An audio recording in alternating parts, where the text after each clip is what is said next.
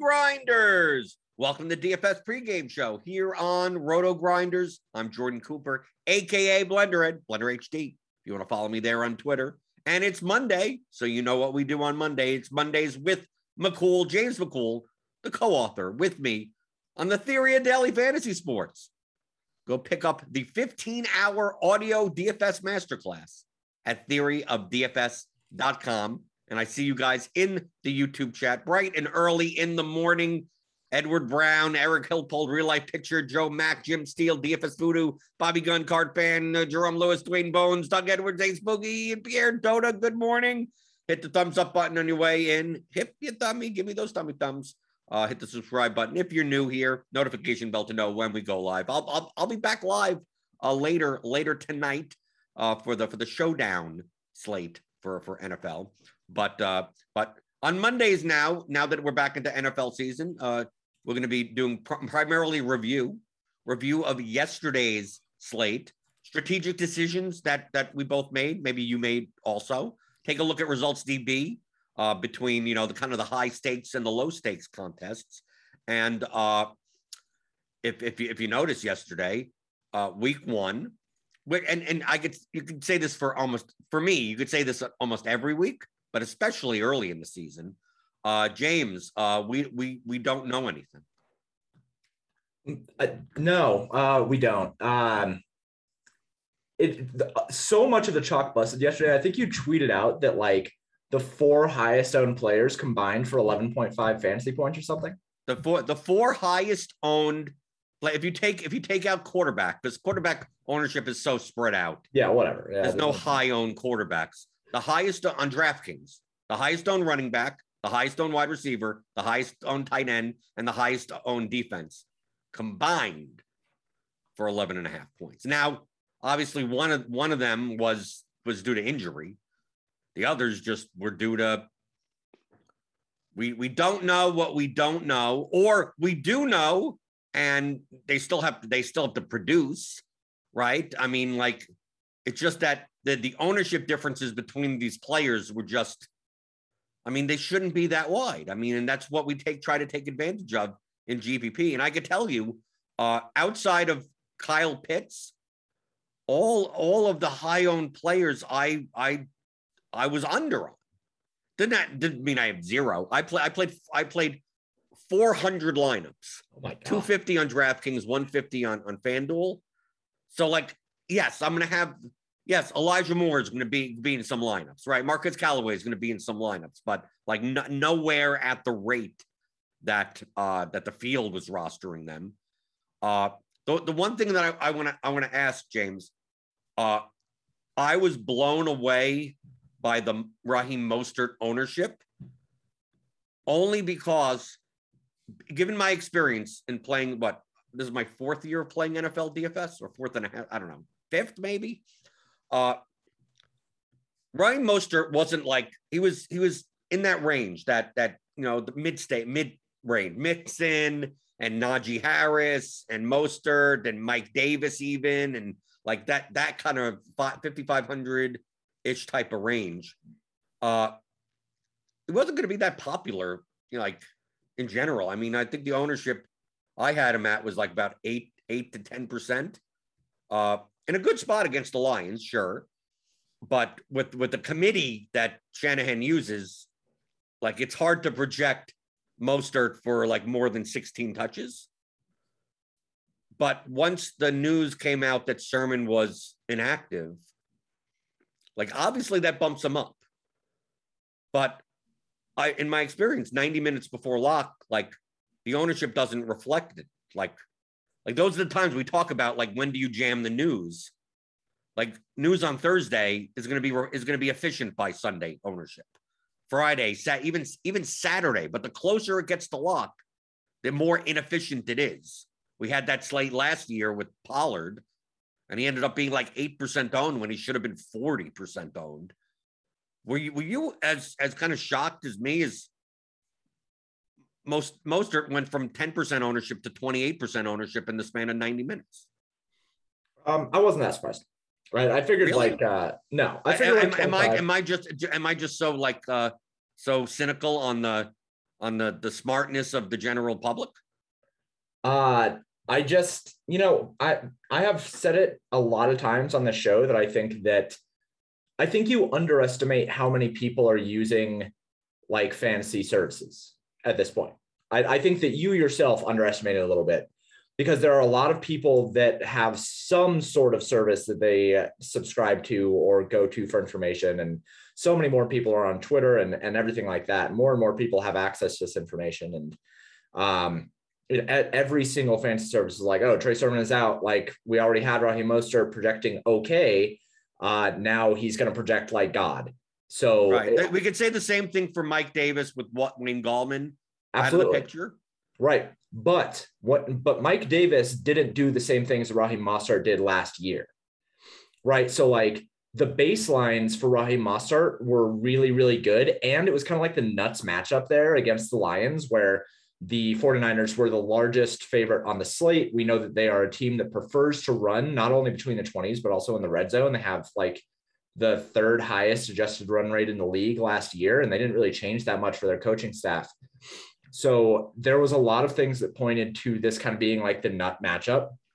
And then Trey Sermon gets taken out, and everybody had assumed, well, a lot of people had assumed that Trey Sermon was going to have a notable impact on the running game for the 49ers. So with him out and with that really late breaking news always hits harder than early news.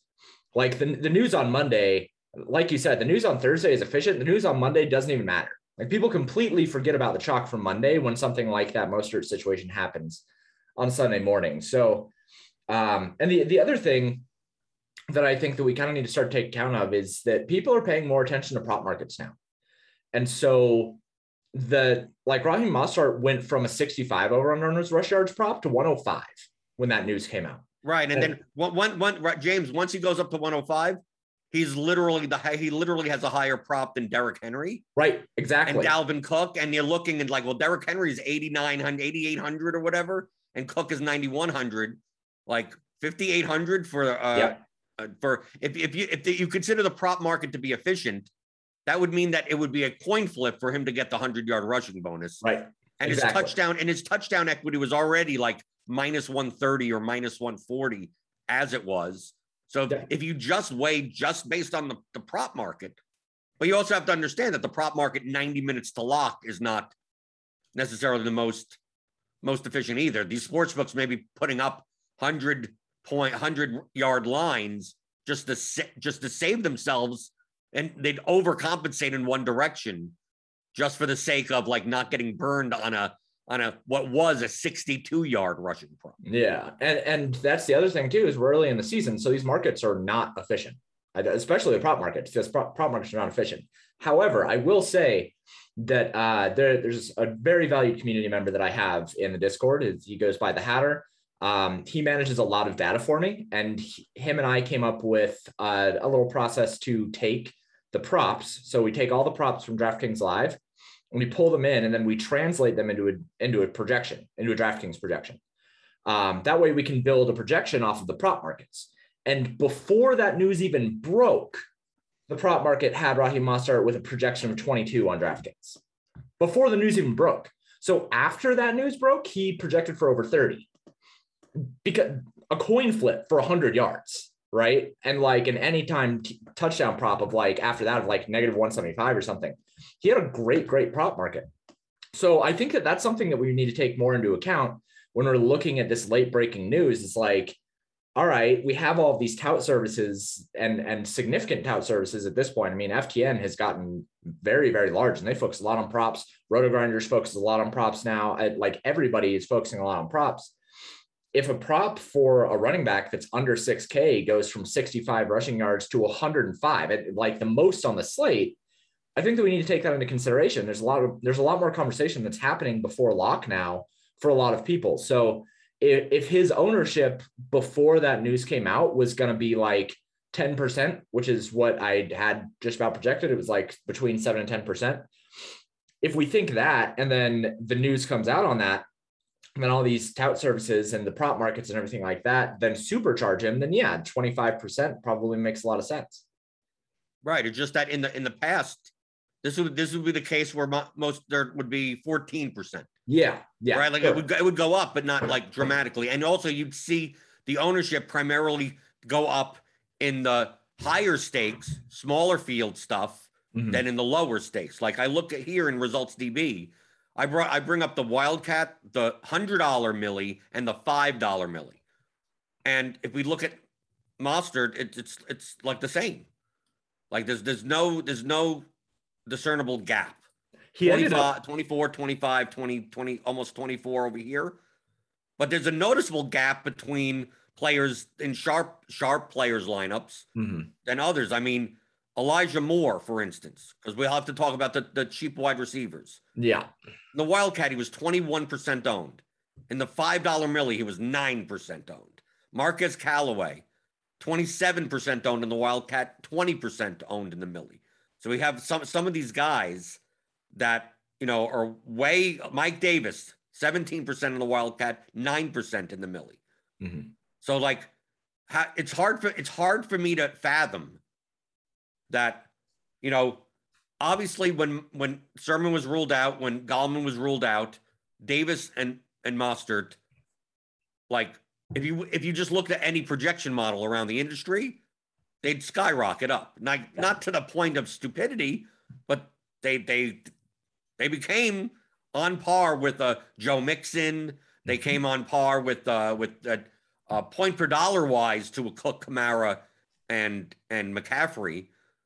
But how do you reconcile the fact that in the $5 milli, like all the wide receiver values were lower owned? Like if you're looking at the same thing, like why would like that's why it seems so odd to me that the field adjusted across the board to what I would consider to be a more efficient ownership. Like Mostert at 24% aggregate, like maybe that was his efficient ownership. I still think it's probably too high, maybe 20%.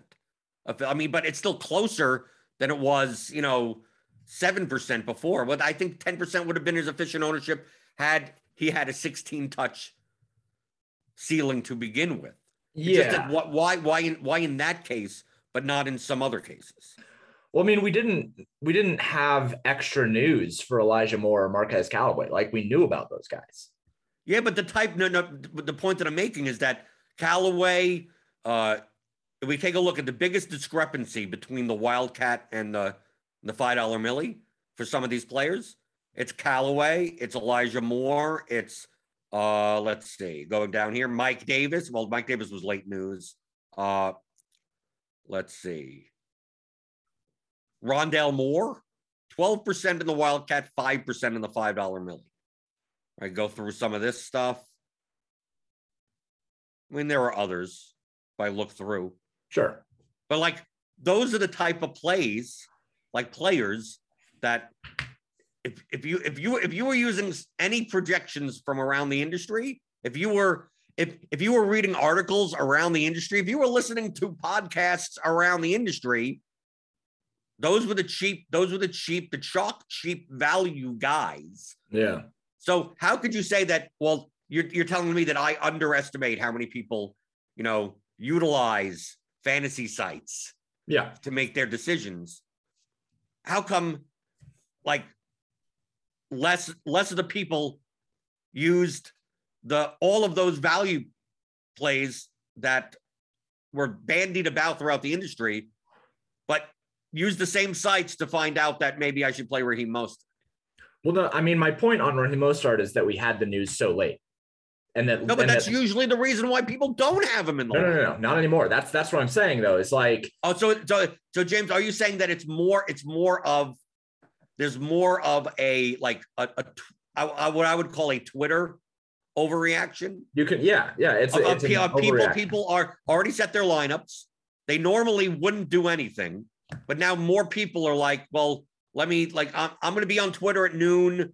Waiting for lock to hit, and maybe they're tinkering with their lineups, and then they follow a whole bunch of sites and people and touts and analysts, and they're all like, go get that Mostert rushing prop, go, he's now and the rankings, the start sits rankings, all those people are like, we're moving up Mostert to running back 4 on the entire slate, we're moving up Mike Davis to RB6, and people are getting more tuned into that. And obviously, if you add a cheaper running back in one of your slots, you don't need one of the 2 cheap wide receivers. It's like, oh, instead of me playing both Rondale Moore and Elijah Moore, well, now I'm gonna go Dalvin Cook down to Mostert, and now I could remove one of those 3 good guys. Or I'm gonna remove Kamara and put Mike Davis in there, and now I don't even have to play any of the. Now I don't have to play Pitts, right? I could move Pitts up to Kelsey, and so you think there's more of that? I think that there is more overreaction to late breaking news, like it's because of Twitter, but there's more. You're talking about now, because in the past there wasn't. Look, if we go back to last year, week 14 or something? I mean, we're not talking about that long ago. Yeah. That Pollard news, Ezekiel Elliott was inactive 90 minutes before lock. Yeah. I've already built all my lineups. So me personally, like if there's no news that's worth doing, I'm not going to change. Once I saw that news, I jammed Pollard into like 65, 70% of my lineups, and he came in 9% owned. Obviously, but he originally was going to be virtually unowned because why are you playing backup running back? So he would have been 1.2%, something low. Yeah. So yes, going from 1% owned to 9% owned, but he went from 1% owned to being by far the best value of possibly the entire season at like 4,500, bell cowing the Cowboys. And if you looked on Twitter then, you saw plenty of people saying the same thing. Yet week 14 or whatever it was last season, why didn't he end up at 35% ownership like he should have been? I mean, I don't have an answer for you. Right, but that's the point. That's why I found it weird. That's why I found the overreaction. Typically there's a reaction, but not making him efficiently owned. Yeah, I think we're going to see larger reactions this year specifically. I mean, I think that the rise of conglomerate sites, because we have a bunch of conglomerate sites now. We have like 4 different sites that are taking up a lot of different people and personalities. And all of them are focusing on the prop market, and all of them are focusing on this late breaking news, and they're trying to find their edge. And I think that we're going to see a lot of stuff like that. Monday news at this point, I think that it's pretty important. And I started doing this last year, but I think that it's pretty important to look Monday and take note of who should be chalk that week.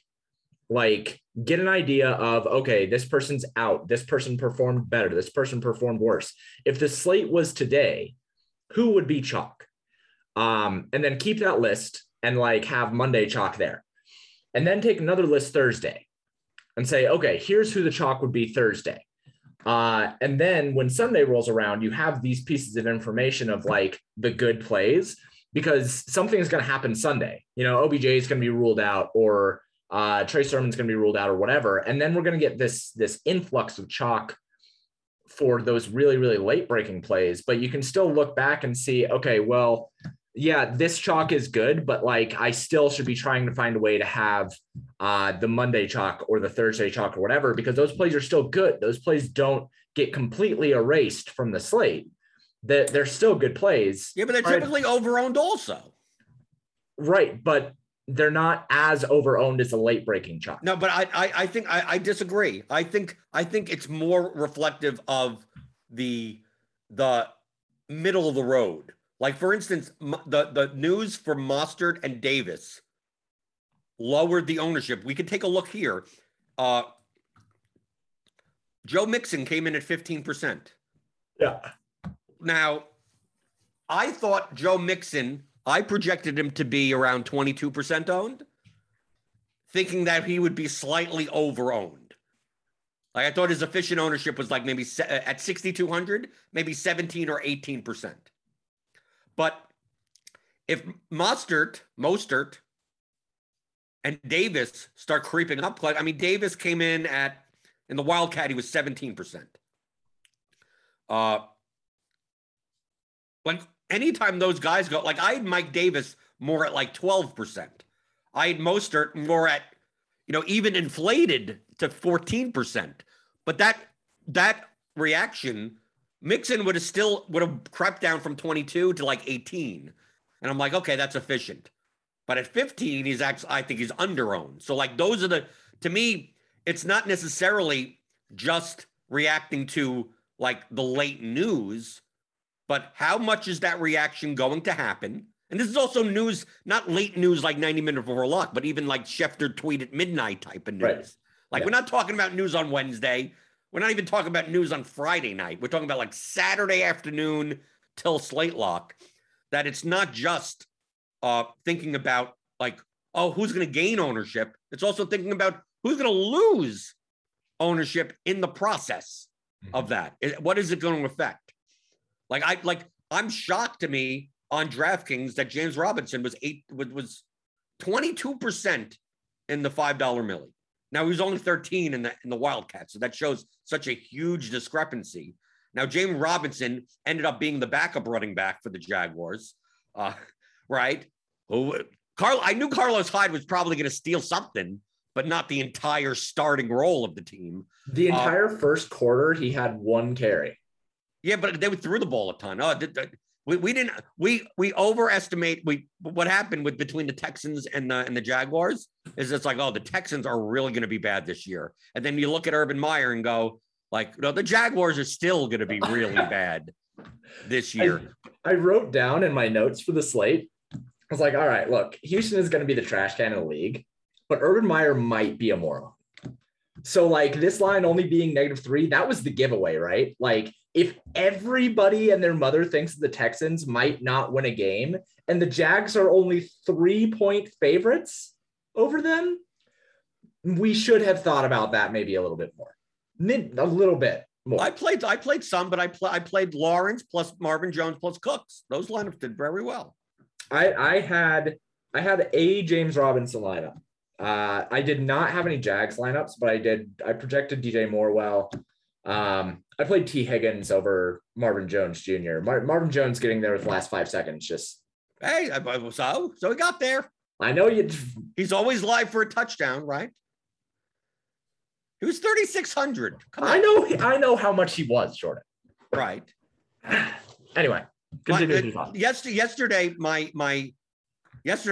was a tale of two everythings. Yesterday, if I just played GPPs, I would have made a little bit of money. Unfortunately, I played cash games and only won 27% of my head-to-heads. What lesson did you learn there? Don't play cash. Damn straight. Or I don't know. Play more head-to-heads, I guess. I think. Cash. Like I'm sure that my cash lineup would have done bad yesterday. Because like I just play all the chalk and all right, and all the chalk failed, right? Well, but that's what I mean by my GPP lineups. Right. That's like even the single entry. Like I played 8 single entry 3 max lineups. Yeah. Because I do the 250 lineups. And those are just scatter shot. I set up rules. I said, I know what I want to do, how many stacks of each and that type of stuff. But then I make 8 lineups that are like power sweep, spy, red zone, like all those $50 to $150 type of GPPs. and like 6 out of 8 cashed, and like 3 went for like 3 or 4x, and my 150, I think I whatever money I put in, I lost like 10% on in general. On FanDuel, I think I put in, but it was $450, and I got back like 380. So it's like, okay, whatever, it is what it is. But like those lineups actually did my main stack yesterday, the highest exposed was Seattle. Russell Wilson plus either one of Lockett or Metcalf plus Gerald Everett in the tight end spot. And then with either Pittman, Campbell, or Pascal running it back. Unfortunately, in my single entry, I played Pittman and not Pascal. Yeah. And then also playing correlations in the Minnesota-Cincinnati game. Right. Yeah. So I would have Dalvin Cook plus one of the Cincinnati wide receivers. So a lot of times it was Cook Higgins. Yeah. I had one Cook Chase, which was a good lineup. Right. But the bad one was when I had Mixon, I played Jefferson over Thielen. Right. So coin flip. And then and then look, I played a ton of but Devontae Smith was my highest exposed player on FanDuel. You're an insane person. GPP. I played a ton of, I think I played like, he was like I played him more than any of the other like 3K value, whatever. I played Devontae Smith, but you know what the problem with Devontae Smith was? Yeah. Most of my Devontae Smith lineups had Kyle Pitts or Mike Davis. Yeah. Right. So like now I'm sitting there going, okay, great. I got the points that I wanted at it, but the Falcons didn't show up. Right. Yeah. I had yesterday I focused. Originally I had Arizona, I had Buffalo, and I had the Chiefs. So those were the 3 stacks that I really wanted to focus on. I kind of wanted an Atlanta stack, but I didn't know who to take on Philadelphia. I was really, really uncertain. Devontae Smith, what? That was easy. To me, that was easy. that wasn't easy. I played Jalen Reagor. I played him also. Right. But what I'm saying is I only had 3 lineups. So then make a decision. Right. And making that decision, I didn't feel comfortable. Like you got to feel uncomfortable then. You know GPPs. You got to feel uncomfortable. Right. But I want to feel uncomfortable with things that I think I can be more right about than the field. Like I'm low on the Eagles this year. I think that Jalen Hurts will be, in general, significantly worse than he was last year. I think the Eagles are a bad organization, and they're not going to build a game plan around him that's going to work for him. So that has been my thought going in. Likewise, I haven't known really with Philadelphia. I mean, I projected Devontae Smith as their top wide receiver. I projected I had Jalen Reagor right behind him. Like I had it split up correctly, but I didn't know that I had it split up correctly in the same fashion that I felt comfortable with, say, the Steelers or with the Browns, with OBJ, who was supposed to be in. Or like even the Bengals. But you don't feel comfortable with the Eagles, yet you feel comfortable with the Bengals? Like I felt much more comfortable with Chase, any of them could get there.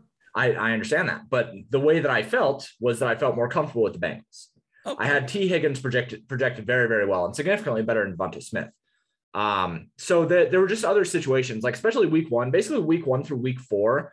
I try to avoid situations that I think other people are more confident in, and I'm just like not confident at all. Like I wasn't confident in the Colts at all. I had no idea really how. No one ever is. No, you can't say that.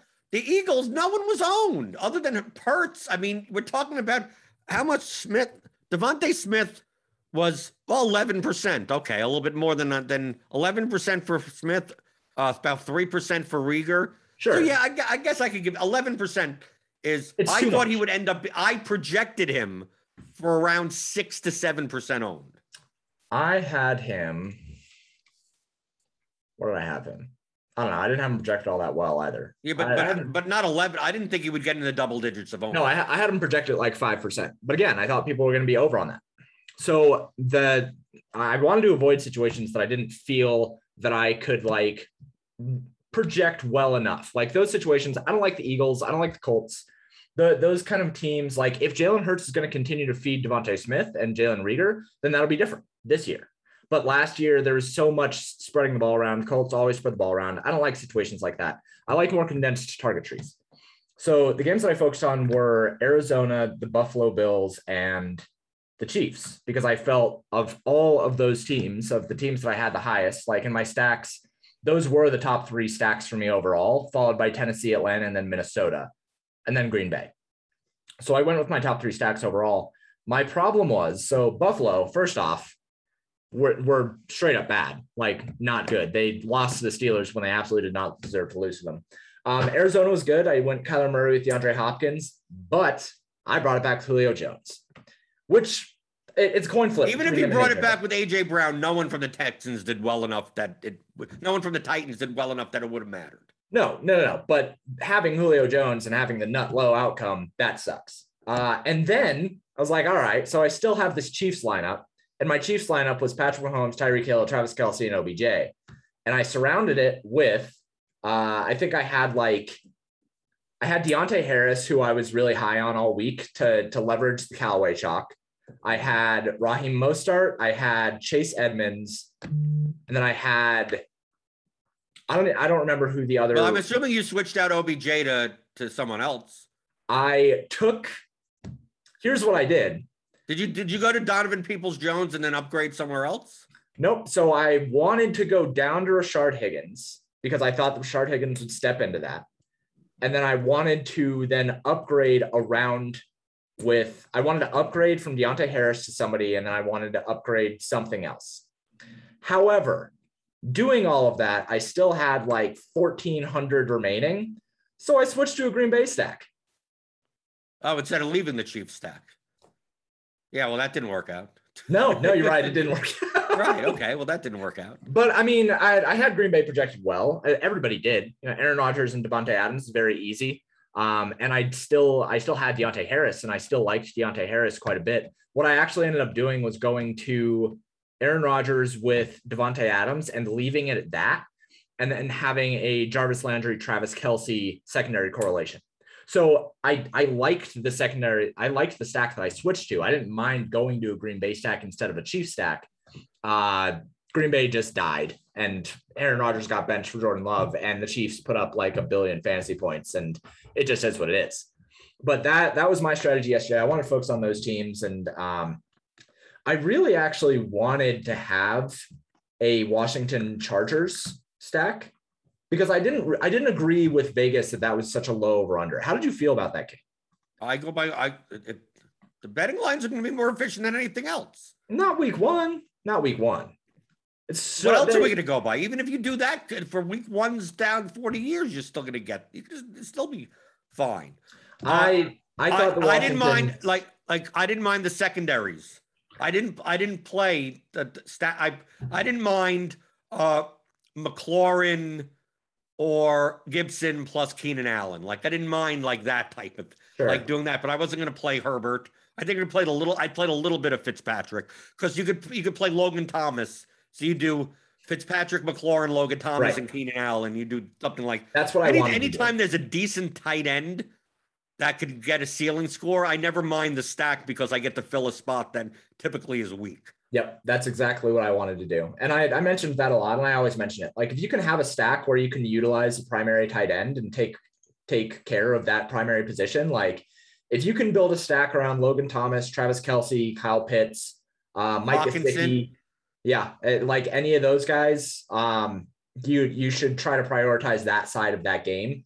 Because otherwise, like I think the days of one-off tight ends outside of like Travis Kelce are pretty much Kittle. You still have Kittle, Hawkinson. There are plenty of tight ends. It's either that or you punt the tight end and hope that no one gets there. Yeah, and I think that's more what I'm talking about. Like people playing like Tyler Conklin alone or Kyle Rudolph alone or stuff like that, and hoping that like Travis Kelce doesn't get there, that like George Kittle doesn't get there. It's these premium tight ends, they have such high floors now that I think that punting tight end just no, it's more high ceilings. I think they have higher floors as well. I think they have significantly higher floors. But that's the main reason why those cheaper tight ends I try to pair with my quarterback. Right. Like if I'm not going to be able to pay up at tight end, like if you're playing Trevor Lawrence, just plug in James O'Shaughnessy. Like just because you're going to have to get a ceiling from Trevor Lawrence to begin with. And you hope the 2 touchdowns go to O'Shaughnessy. Oh, Sean, right. You go one, like he throws for 4 touchdowns, two go to the wide receiver that you have, and at least one. If you get 12 points out of James O'Shaughnessy as part of a stack. Yeah, you're stoked. Right, you're stoked. You're fine. You're good, right? And then you pay down there, and you could pay up for some wide receiver or running backs. Yeah, but my point there is that you don't play James O'Shaughnessy by himself. Right, that's what I mean. No one plays him. No, he shouldn't even play. No, but people do that. Like people do that. And like people were playing Tyler Kroft by himself. People were playing like freaking who else did people want to play? People want to play Kyle Rudolph yesterday by himself. People wanted to play.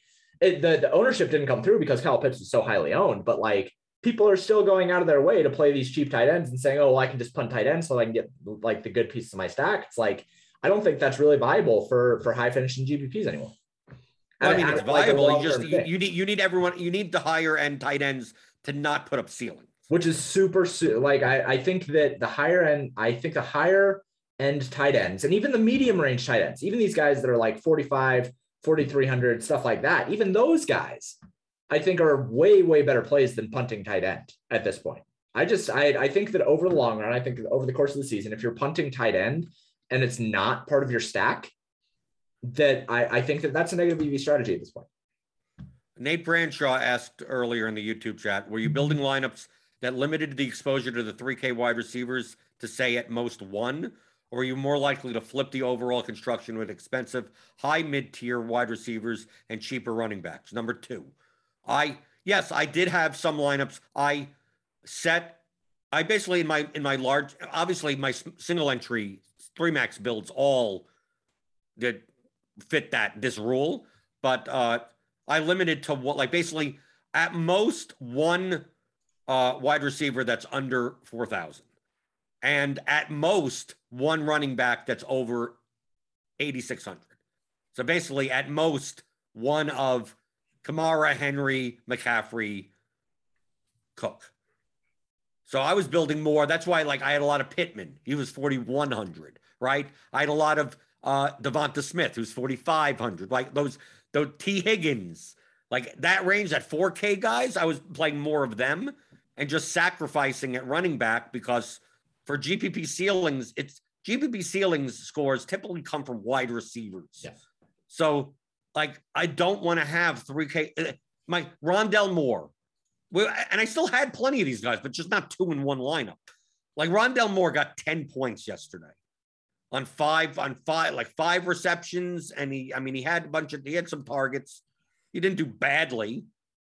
But like we're probably not winning a GP unless McCaffrey goes for 50, unless one of those top end running backs goes for 50. Like 10 in your wide receiver slot is not going to cut it. So I don't want to play guys. I'll play Rondell Moore in a Kyler Murray stack because at least now it's correlated. You play Rondell Moore, DeAndre Hopkins, Kyler Murray. Okay, that's fine. Marvin Jones with Trevor Lawrence. Okay. Now, once you start adding the correlation, now you're increasing the variance of your lineup. And so many of these lineups were going to be built with sub 4K wide receivers that once I play 2 of them, it's like, what stacks would I have to play in order to get off of similarly guys? I'm not going to instead of playing Diggs, I'm going to play Ridley in this lineup. Like that's not enough. That's not, and a lot of people underestimate. I talked about this a lot last year that I think people, James, would you agree with me on this? I think people are so used to what fantasy football was for the past 30 years when it comes to the running back position that people have still not adjusted yet. If you played fantasy football since I've been playing fantasy football since the late 80s, early 90s. And back then we had Emmitt Smith, Thurman Thomas, Barry Foster. Like there were no running back by committees. Like teams had like one guy that played like on like 98% of snaps. And the only times they didn't play is because to get a breather or it's a 3rd and 23 and they'll put in a pass, and a lot of these guys are pass catchers anyway. Like they caught passes out of the backfield also. You got the Marshall Faulks, LaDainian Tomlinsons. I mean, And then we had David Johnson and Le'Veon Bell, like just a matter of 5 years ago, that people look at 8K plus running backs and go, well, they have great touchdown odds. They catch passes out of the backfield or whatever. But in GPPs, ceiling scores come from touchdowns. Okay. So Dalvin Cook could have 30 touches and have 22 points, right? He could have 100 yards rushing, 50 yards receiving on five receptions. So that's 10 points there. 100 yards, that's another 10 points plus the 3-point bonus for the rushing bonus, 23 points. Like, that's not a ceiling. That's like unless he has at least one touchdown, if not two, like, that's not going to be needed, most likely. I mean, it could be in the winning lineup, but it's not going to be needed. And you're paying $9,000 for that. Yet you go down and see in the 6K range, you see guys that Mike Davis was on the field 83% of the time. Now, wasn't efficient. The Falcons were down, but he ran routes, caught passes, right? You had Austin Eckler in that range, Aaron Jones. A lot of these guys are like, well, they don't play. They only play 60 to 65% or whatever. It's like, who's getting the goal line carries? It's like, well, these guys. It's like, if you know that touchdowns are the most variant, and especially for running backs. I mean, we had guys stuffed at the goal line all the time. Derrick Henry was stuffed like twice at the goal line. Yeah, he wouldn't have gotten there with the ceiling anyway with the Titans played. But the difference between a 6K and a 9K running back is typically touchdown variance. Yeah. Okay. So a lot of times, like I played a plenty of Damian Harris at 5,200. He actually caught like 2 balls out of the backfield. I think he put up 14 points or something. He had the bone. He had a fumble at the end. But like, dude, if I could get 14 points out of Damian Harris without a touchdown, add a touchdown to him, he's 20. So Cook, McCaffrey, Kamara, those type of guys, their floor game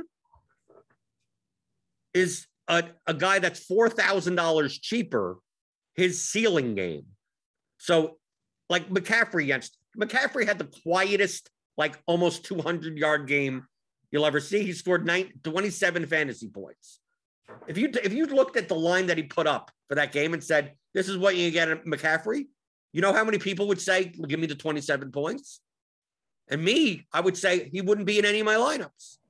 Like 27 points for 9,500 may be good in cash games, but there's 13 games on the slate. There's 26 teams on the slate.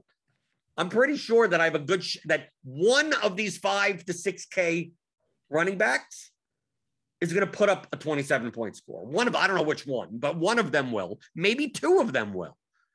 So if McCaffrey's only scored 27 points, like what is the highest ceiling position on the slate? Wide receiver. And by playing McCaffrey, by playing these high-end running backs, like you're seeding all of this ceiling at the wide receiver positions for 12 points out of Rondell Moore, right? Out of playing Terrence Marshall for 7 points.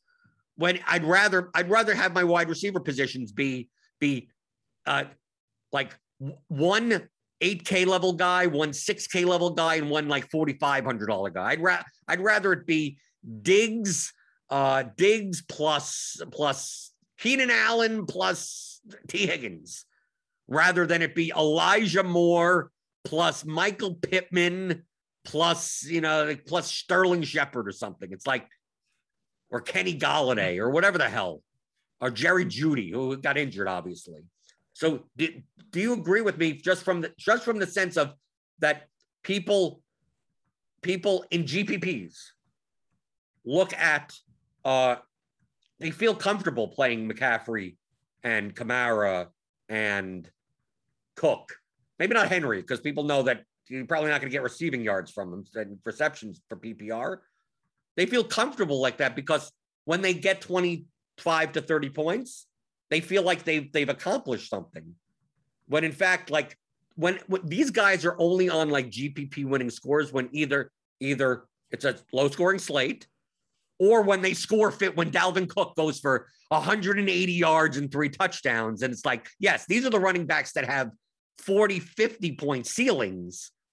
But if they don't go for 40 or 50 points, you could probably find 6 or 7 running backs that go for 20 or so on the slate that are so much cheaper. Do you I'm assuming you agree with that, but do you agree that it's more, that a lot of it is psychological, with that people still view running back as the least variant position, so they just try to lock in as many safe points as possible? Yeah. So there's a yes and a no here. I do agree that people think that running back is still like where you should be spending your money. And the reason for that is because we end up having these 3 to 4K wide receivers like the Elijah Moores, Marvin Jones, Marquez Callaway, blah, blah, blah. People look at them and say, oh, well, I can get these cheap running back, or these cheap wide receivers, and I can look for a ceiling from them, and then I can have these points from Christian McCaffrey for 25. You're dead on about that.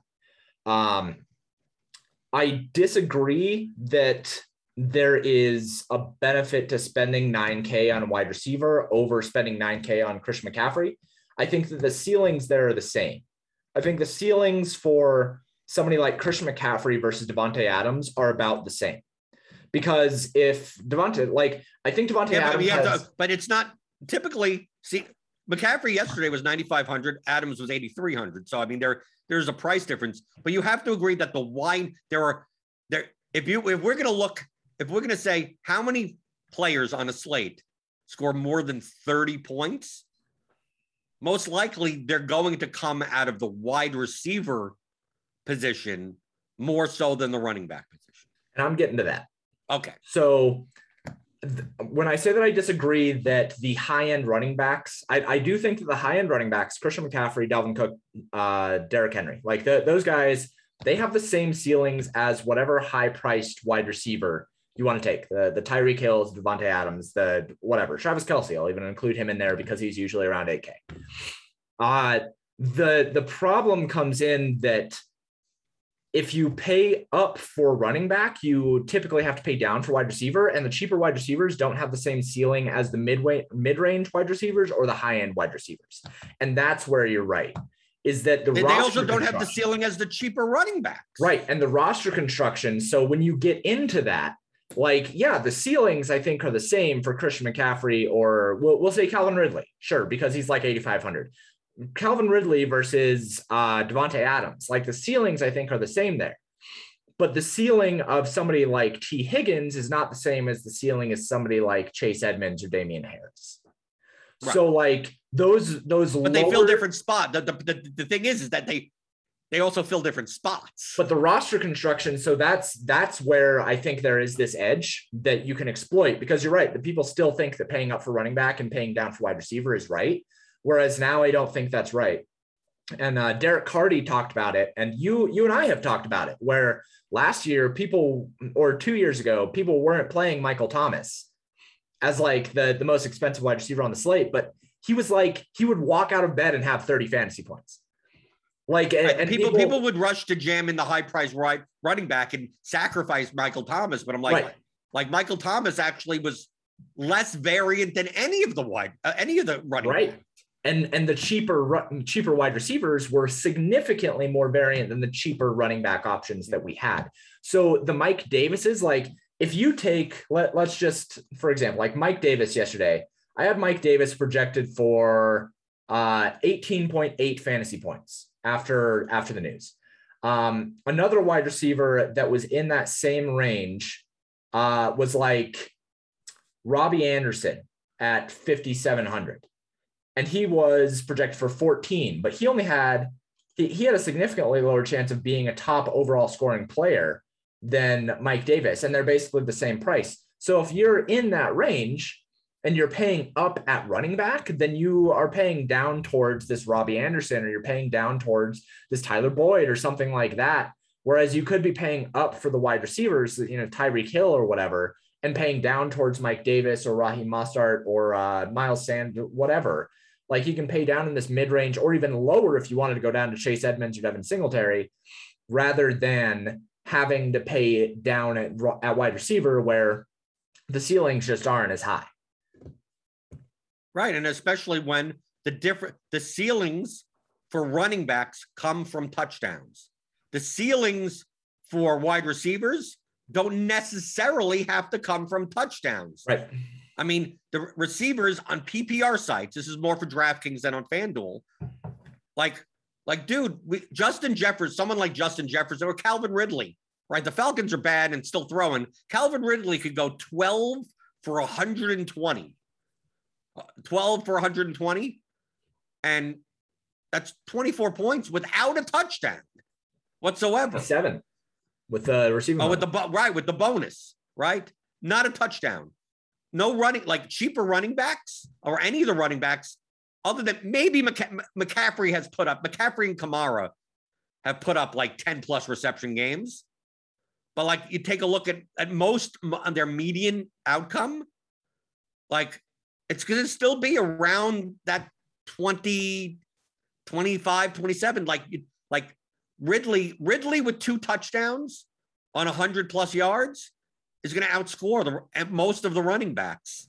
Like, and there's multiple. Number one, you get to roster 3, if not 4 of them. And you have to roster 2 running backs that almost require a touchdown to be GPP relevant, right? I mean, McCaffrey, look at McCaffrey yesterday, and he's still like, didn't matter if you had him. It really didn't. Right. So once you understand that you're going to need touchdowns from your running backs, and then go, well, I want to pay up at wide receiver and pay down a running back. Well, I want to play guys that are in.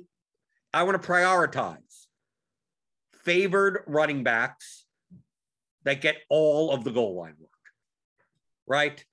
So, like anyone that's yeah, you can still play underdogs. That's why I looked at Damian Harris. It's like, okay, favored would get the goal. Cam's not there anymore, so it's Mac Jones. So why wouldn't Damian Harris be rushing the ball at the goal line? Okay, give it to me. You know, I take a look at and also it needs enough of a workload, I guess. I mean, like Antonio Gibson. Like, is he going to be in at the goal line? Yes. It's not going to be J.D. McKissick at the goal line. So, like, why is it a pick 'em? Are they close? I mean, like, why? Like, I'm going to be playing more of those guys. Najee Harris played 100% of the Steelers snaps. Wildly inefficient. The Steelers offense did not look good. They still won the game. Like, those are the guys that I look at more, because all they have to do is fall in the end zone, and then I just have to hope that none of the 9K guys put up a ceiling. But even if they do, I got my wide receivers could. I mean, look, Thielen put up 30 points. I mean, just 2 touchdowns. Yeah, touchdowns. Well, there you go. So with touchdowns being so variant, people get locked into these people that they think they need to play. Mm-hmm. And these construction types that they need to play without thinking of like, yes, it's uncomfortable. Like you said, it's uncomfortable to build a lineup with Antonio Gibson and Damian Harris as your only running backs, because you're playing a wide receiver in the flex, and go, well, does McCaffrey not get there? Does Kamara not get, like, there's so many things that you have to dodge. Mm. But instead of thinking about what you're afraid of, I think people build their lineups too afraid. Don't think of what happens if one of the higher end running backs goes for 40. Well, you're dead anyway, so who cares, right? Think in terms of, well, what happens if the high end running backs just go for 25? It's like, do you think you could get 25 out of Mike Davis? Do you think you could get 25 of Antonio Gibson, DeAndre Swift, right? Chase Edmonds, that goal line role, you know, you're going to need a lot of catches out of the backfield. Yeah. But that's what you should be. You should be thinking of the positive sense of, do you have 2 running backs that can get 100 yards and 1 touchdown? Like, that's it. Set your sight on that. 100 yards and 1 touchdown. 100 yards and 1 touchdown is 19 points, right? 100 yards, 10 points. The bonus is 3, 6 points for a touchdown. Great. Now, can they get 2 touchdowns? Now you're you're also paying $4,000 less for them. So now at wide receiver, look at wide receiver and go, do you think I could get 10 and 150 out of this guy, which is 28 points? Well, the guys that you're looking at, because you're playing Damian Harris and Mike Davis, is Stephon Diggs, Calvin Ridley, Tyreek Hill, Devontae. Like, you look at all of those guys. You look at a Keenan Allen, for crying out loud. You look at Terry McLaurin, who's not even 7K. And you go, can I get 150 yards out of this receiver? Like in a reasonable shot? Not like guaranteed, obviously. But then you go down and you're looking at Elijah Moore going, can you get 150 yards out of this receiver? And you go, probably not, right? That's why I played a lot more Corey Davis. It was leverage, and it's like, can I see Corey Davis having a 100-yard game? Yes. I could, even on the bad Jets team with a rookie quarterback. Yes. He ended up with 2 touchdowns. So I think that's a better way of thinking about constructions, and while still being uncomfortable doing that, of, can I get 101 out of this running back? Can I get 150 yards out of this wide receiver? And if you could answer yes, reasonably. I'm not saying who is more likely to, right? You look at Corey Davis and go, well, he's less likely to get 150 yards than Calvin Ridley. I go, yes, but he's also 3,000 cheaper. So yes, it mitigates that probability. But if you can't look at every spot like that and go, can I get 150 out of a wide receiver? Can I get 101 out of a running back? Can I get 12 points out of this tight end? Like, then you could fit in whatever player, then build the construction. And if it turns out to be completely contrary construction, like, that's good for GPPs. Yeah, absolutely. I mean, I talked a lot yesterday in the Discord about, okay, people are going to be paying down for a wide receiver here. So if the construction is going to be Christian McCaffrey with cheap wide receivers, it's probably a good idea to pay in the mid-range for running back and pay up at wide receiver. And that's just a super, super, super simple way to just make sure that you have leverage in GPPs. It's indirect leverage. It doesn't have to be direct leverage. We talk a lot about that in theory DFS. Like, you don't need to have direct leverage. You don't need to have Deontay Harris instead of Marquez Callaway. Instead, you can just not even have to make that choice at all and pay up at wide receiver and then pay down at running back. And like, automatically, you're going to be very different from the field in doing that. And you're still going to have plenty of upside. And you can build lineups. Yesterday, you could have built lineups with Raheem Mostert and let's take a look at projections. Yesterday, you could have built lineups with Raheem Mostert and Aaron Jones that would have had nearly the same projection as Derrick Henry and Dalvin Cook. And you're spending, what is that, $6,000 less on your running back pair? And like your wide receiver pair now, you can still you can have these guys. There were three wide receivers I had projected for over 30 fantasy points yesterday. You want to know how many running backs I had projected over 30? Zero. I had 8 wide receivers yesterday that projected higher than any running back on the slate. So like, the obvious way to build in tournaments yesterday was just to pay up for wide receiver and pay down at running back, or not even pay down, pay in the mid-range at running back. And that's going to get you away from the Elijah Moore, the Marvin Jones, and the Marquez Callaway. You don't even have to make direct pivot decisions on that kind of stuff because you already have plenty of leverage over the field.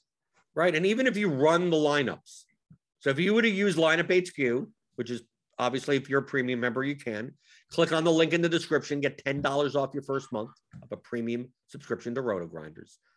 Just run them. Just like take out all the 3K wide receivers, just run. I don't want anyone lower than 4K. And like I said, I was building lineups that primarily had no one in the 3K range and only one of the high-end running backs. At most. Some didn't have any, right? I mean, just at most. And had a stack, right? I had 3 + 1, 2 + 1, a run back, something like that. If I ran it without, on default, like without groups, without, just give me the best lineup that formulates like 2 correlations and that's it, and just whatever. Like, the difference between that lineup's median and a lineup where I'm eliminating all the 3K wide receivers, and I'm only rostering, if at most, one of the top end running backs, the median difference was 2.5 points. 2.5 points. You know what 2.5 points is? A 15-yard catch. Yeah. In one of 13 games, right? Right? So if the difference is just one 15-yard catch and the amount of variance that there is in the NFL, you could sacrifice 2.5 points in median, and my ownership went down like 40%. It went down 40%, right? Especially if you're not playing the Falcons defense for 2K, right? You take out Callaway, you take out Elijah Moore, you take out the Falcons defense. I mean, we're talking about, look at the ownership of these Callaway and the Millie, $5 Millie, 20%, right? Falcons defense was 14%. Elijah Moore was only 9%. So 10, 30, 45% ownership. And let's say you're not even playing Kyle Pitts in that lineup either, right? You take that. That's like half the ownership of your lineup right there. I mean, once you take out Kyle Pitts, maybe now you're sacrificing 3.5 points on the best lineup outside, but that's a 25-yard catch. That's it. But one 25-yard catch. Difference. Or 2 catches for 5 yards. 2 catches for 5 yards, right? Why not? Some screen passes to the wide receiver. So when it's that small and you could drop your ownership almost in half, and then when you look at those lineups, there's not just one lineup there. There are hundreds of lineups combinations. Now you're most likely playing a lot more of Michael Pittman, a lot more of Devontae Smith, a lot more of T. Higgins, right? You're playing more of the better 4K wide receivers, but now you're going to be over the field on them because so many people are playing the 3K one. I mean, so many people are playing the 3K wide receivers. And then now, because you're doing that construction and you're only playing one of the running backs, you're playing more Mostert and Mixon and Gibson and Harris and whoever in that range. And then you also get to have more Diggs and more Ridley and more Adams and more Tyreek Hill, all those good wide receivers. I was over on virtually all of them because you don't even in massive multi-entry, if you're building a diversified portfolio, you kind of just I'm spreading myself out because I don't know what the hell is going to happen, especially this past week. But even in single, just make a decision, right? I just like I said, I have Justin Jefferson in my Mixon lineups, right? If I had, for instance, if I were to play Najee Harris, I would have had Diggs in that lineup. There's always some high-priced wide receiver that kind of correlates with something else in your lineup. That just pick the one that correlates more, right? Other than Tyreek Hill was the only one that I didn't play non-correlatively because the Chiefs could just easily just blow them. Tyreek Hill, I mean, look what happened. I mean, it was a high-scoring game, but Tyreek Hill had a 40-point game. The Chiefs are inevitable. Do I need a Brown in that lineup? No, I don't need a Brown. Chiefs are inevitable. Okay, James, you got a lot of stuff, work to do for. I know you're you're small sample size guy. Is it going to be my version of playing week 2 versus your version of playing week 2? Because you know exactly what I do. Yeah, you're just going to take I almost discount anything that I saw in week 1 and play as if the season started week 2. Yeah. And I know you look at, you try to find trends before anyone else finds it. Who do you think is going to win this week? Well, for the sake of how badly I did this week, I need to do well next week. But you understand what I'm saying for the viewers is that you may look more into the week 1, what happened in week 1 and regress it quicker in your model, while I'm more likely to take the field will overreact to a lot of things. Some of them will be right. Some of them will be wrong. But if I just played my lineups as if week 1 never happened, I will naturally be my lineups will be naturally more contrary. Yeah, I think that I am going to win this week because there are some things that certainly matter that we saw. So if you're starting the season, if you're starting the season week 2 is week 1 and you don't adjust to anything that we just saw, I think I win this week. So James Robinson's not a good play next week. Now there are some things that I mean you have to make some adjustments, right? Yeah. But who knows though? James Robinson might beat the nuts next week because Urban Meyer's a moron, and we don't know what he wants to do. We'll see. I'm sure we're going to get a lot of people saying, "Well, Najee Harris played on 100% of snaps," and it's quite possible he plays 100% of snaps next week, and either doesn't get there, or he ends up only playing 50% of snaps. Just out of, I mean, he might play 50% of snaps and then get there. And right, or get half of the snaps and get right. Exactly, that could happen. Right. Okay. Pay Dirt. Do you have your domain name? Is your WordPress site done? I do. Yeah, it's done. Yep. paydirtdfs.com. Yep. Finally. It's built. So everything's over there and not on your Ghost site. It is still on my Ghost site. I'll be updating both throughout the month. Because transferring people over as a process from Ghost into WordPress is not super easy. You do with the PHP admin. You just put it in the database. So yeah. So you can just migrate it over. But if people continue to sign up subscriptions over at Paydirt, then I have to continue to re-migrate things over. It's annoying. Forward it. Make it so they can't go there. So, but this is me. I know this is how it must. This is what James. What you're feeling right now is what happens when you try to explain something like Excel or something model related to me, like where you're like, this is easy. What are you doing? Yeah, and I'm doing the web development version of that. Yeah. So, but it's built. The only thing I need to do is put together a posts page where right now you can't see any posts, but there's only one post so far. Everything else is working. So, okay. paydirtdfs.com. Yeah. Obviously, theoryofdfs.com, 15-hour audio DFS masterclass from me and James. I'll be on the Showdown show, the Before Lock Showdown show with Will later tonight at 7:30 Eastern, and then be back tomorrow. We'll be looking over that showdown. We've been answering strategy questions, anything that you want, like I normally do, Mondays through Fridays, 11 o'clock Eastern, on the DFS pregame show on rotogrinders.com.